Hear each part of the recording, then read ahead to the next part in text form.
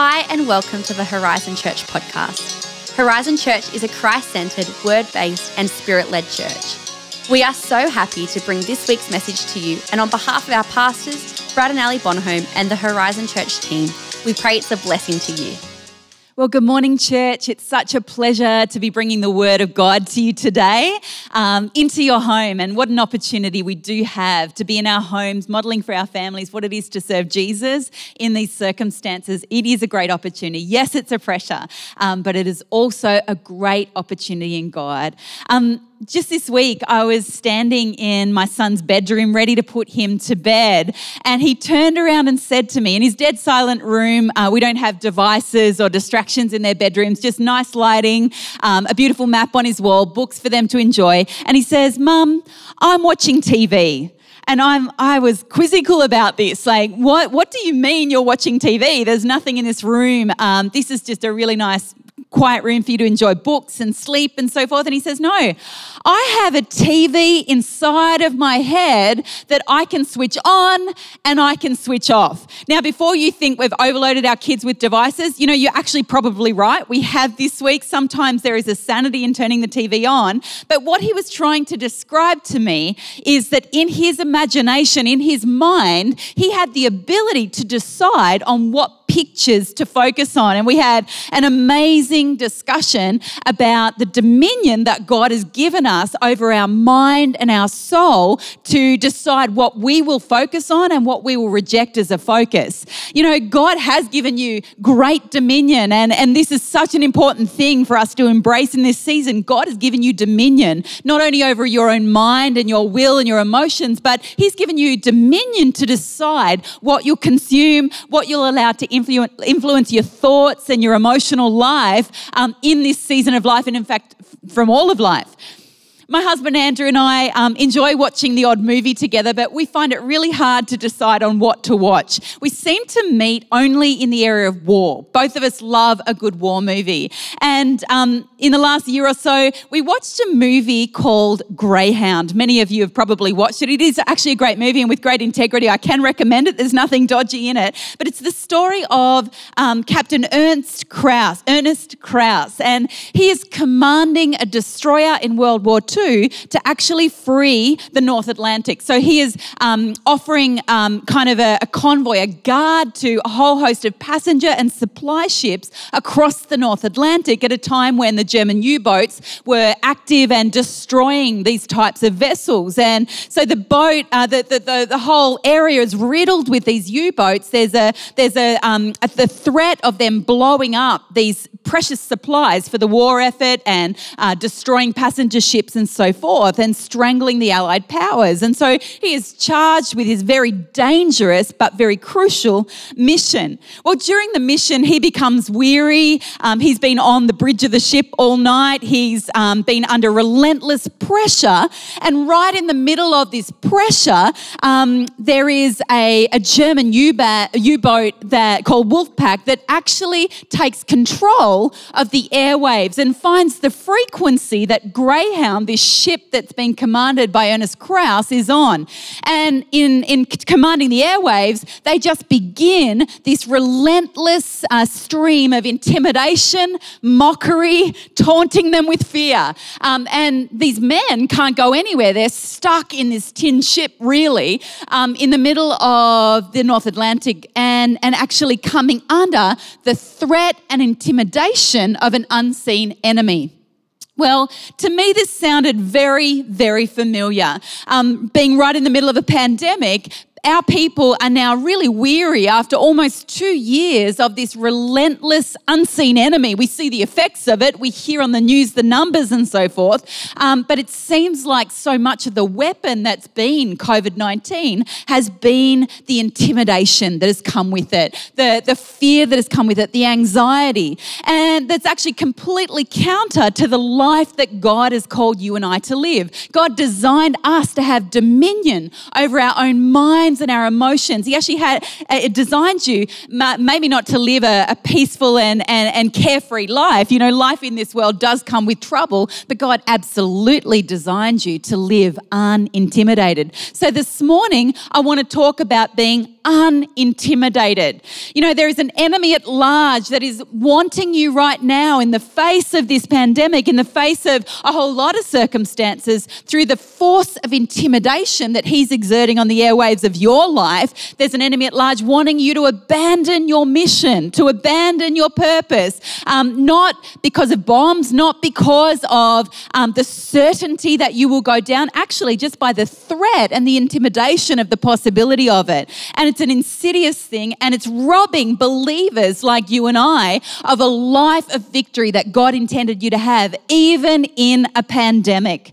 Well, today I want to look at the story of Nehemiah. Nehemiah was a man on a God-given mission. God had consumed his heart with a noble purpose. God had consumed him with a passion to see the wall of Jerusalem rebuilt, to see people's lives restored, to see God move in the city of Jerusalem again. And God gave him the anointing to do that mission. God gave him the resources to do that mission. But along the way, he encountered intimidation. You know, at every single point in the journey of Nehemiah, intimidation seemed like it was a close companion. You know, at the beginning, it came to throw him off course with mockery and false accusation. And in fact, at every possible point in the middle and the end, Nehemiah had to stand up under the voices of intimidation. So I feel like he actually has something to say to us in this area.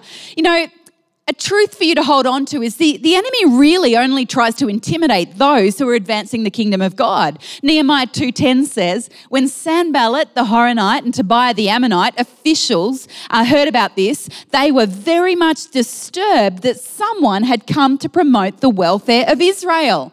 Isn't that just like the enemy? He gets wind of the amazing things that God has put in your heart. He gets wind of the fact that you are having a great impact through your pastoral care of people. He gets wind of the fact that you are blessing people, that you are praying for people, that even in this pandemic, you are choosing to love your family and seize the opportunity that God has put in front of you. And of course, he doesn't like it. So he applies pressure and intimidation, and he doesn't even need to disrupt your mission. If he can disrupt your mind and your emotions, if he can change what's going on the screen of your mind, the TV screen of your mind, as my son would put it, he can actually cause you to abort your mission.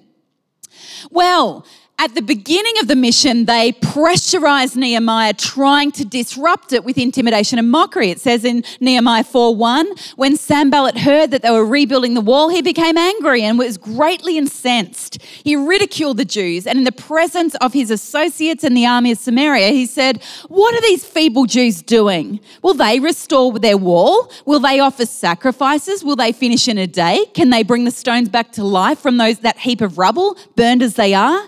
Tobiah the Ammonite, who was at his side, said, what are they building? Even a fox could climb up it and would break down their wall of stone. Well, they go on and they do an amazing work and they complete the wall in 52 days, but even upon the completion, the intimidation and the pressure comes. Nehemiah 6:1-2 says, when word came to Sanballat, Tobiah, Geshem the Arab, and the rest of our enemies that I'd rebuilt the wall and not a gap was left in it, though up to that time I had not set the doors and the gate, Sanballat and Geshem sent me this message. Come on, let us meet together in one of the villages on the plain of Ono. But they were scheming to harm me. You know, you, like Nehemiah, have an assignment to complete. God has put something in your heart to bless the earth with. God has given you a family to raise. God has given you work to do. God has given you a mission. And, you know, God knew that there would be a pandemic. God knew that there would be economic rumblings. God knew the times that he appointed for your birth and your life. God is not unaware of that. And because of that, God is going to make a huge difference in the world through your life. But also because of that, the enemy of your soul will come in with intimidation and fear and mocking to give you the temptation or tempt you with the desire to quit.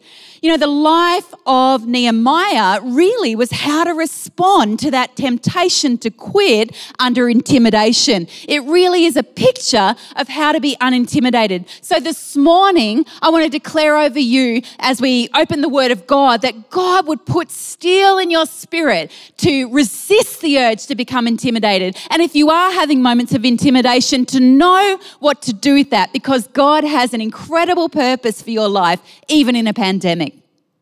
Well, the first thought from the life of Nehemiah and the mission of Nehemiah is that intimidation pushed him to prayer. You know, there is such an opportunity in God that when we come into intimidation, when the enemy comes, that like a flood, we would raise a standard with the Lord, that we would come into prayer, and that it would be a reminder to us to actually go to God in prayer. You know, especially in our God assignments, we will come under pressure and intimidation. The pressure of the actual assignment itself. Am I up to the task? I feel intimidated, Lord, at what you've brought me to do. Maybe it's the fear and intimidation that comes against you from the outside, what other people are saying. Maybe it's the fierce opposition and the tricks of the enemy when you've actually completed and had great victory to try and pull you down and to actually become discouraged even when you've done a good work in God. Well, at every stage of Nehemiah's journey, prayer is the weapon of his choice. Nehemiah 6:9 says, they were trying to frighten us into thinking their hands will get too weak for the work and it will not be completed. But I prayed, now strengthen my hands. Isn't that incredible? The external voices were trying to say, you will get weak. You will not complete the work. And maybe there are voices in your world saying something similar, that you're not up to the task of homeschooling, or you're not up to the task of holding your marriage together during a pandemic. You're not up to the task of blitzing it at work, or finishing your uni degree, or even doing a HSC. And God would say, hey, don't listen to that voice. Come to me in prayer, because I've got the truth to tell you. I've got something to say to you, and I am going to strengthen your hands for the task. You know, Nehemiah recognized the opposition. He didn't deny it. And sometimes we have to come to a place of honesty and say, God, I am under attack, or I'm feeling intimidated. I'm feeling fearful. But then he relied on a power much greater. At the beginning, he stepped out in faith and prayed. When the opposition came, he prayed. When he had an unanticipated, unseen attack, he stationed some builders some to build and some to defend. It was a picture of prayer at the heart of the rebuilding effort. Maybe you're discouraged by your prayer life. Maybe you feel overwhelmed right now that your house is crowded and where do I pray? Where's the time to pray? I want to encourage you that prayer may look different in this season. It may be a sigh and a crying out to God in the middle of the day. It may be if you got your hands in the kitchen sink, talking to the Lord. It may be worship going on in your house. It may be getting up early for a walk. I'll never forget when I taught at a school in Liverpool that I would literally drive out to school every day, and I'd take the long way. I'd take Heathcote Road so that I had times of prayer in my car with the Lord. As a young career person, I would shut myself up in my classroom at lunchtime and pray over the seats of my students and believe that God would move. I've got friends in the professions, in the corporate world, and many of my friends have told me I just go into the boardroom periodically to pray over any decisions I need to make. You know, I remember even as a teenager being in the bunk room in my grandparents' house in Port Macquarie and praying that God would touch my family and sensing the Spirit of God come and anoint me and bless me and move in my life in that place. Don't be discouraged. If you're weakening in your faith in this season, particularly in the area of prayer, why don't you call a friend or reach out to one of our pastors? We would love to stand with you. 2 Corinthians 1:8 says, we do not want you to be uninformed, brothers and sisters, about the troubles we experienced in the province of Asia. We were under great pressure, far beyond our ability to endure, so that we despaired of life itself. That's quite extreme. Maybe you've felt in that place yourself.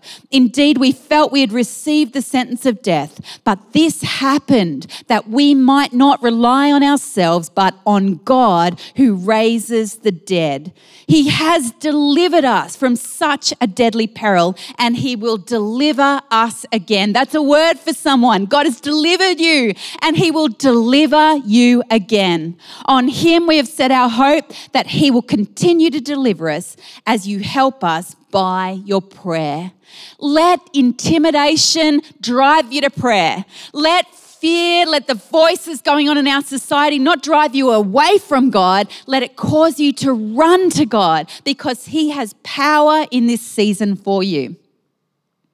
Well, moving on in the life of Nehemiah, intimidation didn't just press him to prayer. Intimidation pressed him to purpose, relentless purpose.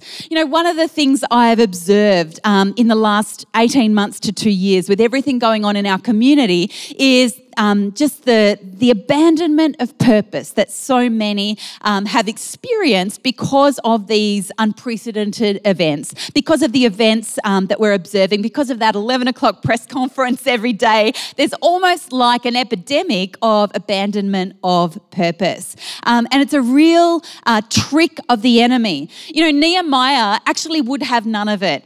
He was so clear about his purpose. He was so relentless in the holding to his purpose that he allowed the pressure and the intimidation not to drive him away from his assignment, but actually he got real stubborn and dug his heels in an even greater way to purpose and assignment. You know, a key strategy against him was to actually attack his purpose, and he just absolutely dug his heels in, and his way of dealing with it was to actually galvanize himself in the Lord to his purpose. It says in Nehemiah 6:2-4, Sanballat and Geshem sent me this message: come, let us meet together in one of the villages on the plain of Ono. Just a little distraction to move away from the work. But they were scheming to harm me. So this is what Nehemiah did. I sent messengers to them with this reply: I am carrying on a great project and cannot go down.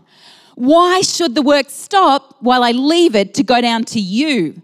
4 times they sent me the same message. And I got to say, that's how the enemy works. He will try and relentlessly wear you down, break you down. But you have got to galvanize yourself like Nehemiah and say, and each time I gave them the same answer. You have got to stick to your script in God. You have got to resolve and resolve again that you will not abandon your purpose. You know, God has given you a word. God has spoken to you. God has put dreams in your heart. He's put desires in your heart. God is doing things in your life, and you must not abandon your purpose. God has not changed his mind. God is the God that works through all circumstances. You need to resolve and resolve again. And just like Nehemiah, let opposition, let intimidation drive your purpose deeper. Let the compass needle of your life be bang on your purpose. You know, when you are under the pressure and the temptation to quit, when you are under the pressure to walk away from your marriage because the stress is too great in this season, when you are under the pressure to leave church because where's God in all of this, when you are under pressure in your faith, that is the time to resolve and resolve again, to stay on purpose, to stay in God, to stay at your post and complete your assignment. Let pressure press you to purpose. Let intimidation be a reminder to stay at your post in God and complete your assignment. God's gift and call on your life are given without repentance. What that means is he calls you, he saves you, he sets you on fire, and he will never take it back. When he called you, he meant it, pandemic and all. Well, finally, in the life of Nehemiah, intimidation pressed him to prevail. You know, generally the pattern in the life of a believer kind of goes some variation of this. It's the call God comes and he shows you that he loves you. He plucks you out of the kingdom of darkness and places you in the kingdom of his Son. And he fills you with a great sense of purpose. He excites you with the dreams that he puts in your heart. And it's just an amazing experience. But then it goes journey, and there's an in-between bit, and of course the completion. And when we're called, rarely do we actually perceive and understand that there will be opposition, that the call of God to get to the completion actually involves a journey in the in-between. And sometimes that throws some of us, that we get blindsided, like maybe God's not with me. Maybe he called me and then he forgot about me. And actually though, you're just in the typical journey of a believer. There's a call, a journey, and then a completion. You know, maybe it's the fear of failure. Maybe in that in-between bit, that journey, there's a fear of God not coming through. Maybe it's the intimidation that I will be overcome. But I want to say this morning that pressure and opposition are a given. And in fact, they can be a gift. Intimidation that's been sent against you, you know, what the enemy has meant for evil, God can use it for good in your life. And it can be a force to galvanize you to actually prevail and become stronger in the things of God. You know, I wonder what you would do if you knew that you could not fail, that no matter what circumstances your life would be lived in, whether that was a pandemic or shocks or curveballs that come your way. What if you knew that no matter what, you will not fail, that God will bring his work in your life to completion? Well, Nehemiah took that tack that he would prevail. No matter what came against him, he knew what God had called him to do. He would rebuild that wall. And after 52 days of focused building effort, under intense opposition, security threats, heart-rending criticism, mockery and intimidation, he actually finishes the wall. Completes that task and assignment God gives him. But not only that, goes on to 10 years of reform in the city of Jerusalem, bringing back the law of God, because he kept the compass needle on the due north of his purpose and he prevailed. I reckon that's going to be your story, that God has called you to prevail, not to just start the journey, not just to love God and come into his salvation only to come to the middle part of the journey, become intimidated and give up. I don't believe that's your journey for a minute. I believe your journey is to be called by God to go through the journey of his workings in your life, sometimes with very adverse circumstances, but I believe that you will prevail. That is your destiny. That is actually your call in God, and he's equipped you to do that. Everyone who had mocked and jeered and opposed Nehemiah, it all got turned on them because he prevailed. He stayed on purpose. It says in Nehemiah 6:15, so the wall was complete on the 25th of Elul in 52 days. When all our enemies heard about this, all the surrounding nations were afraid and lost their self-confidence because they realized that this work had been done with the help of our God. That is going to be your testimony. You're going to live your life. You're going to come into great victory in God, and you will say, God has helped me. You know, David speaks of this in Psalm 46, verses 4-7, and he says, there is a river whose streams make glad the city of God, the holy place where the Most High dwells. God is within her. She will not fail.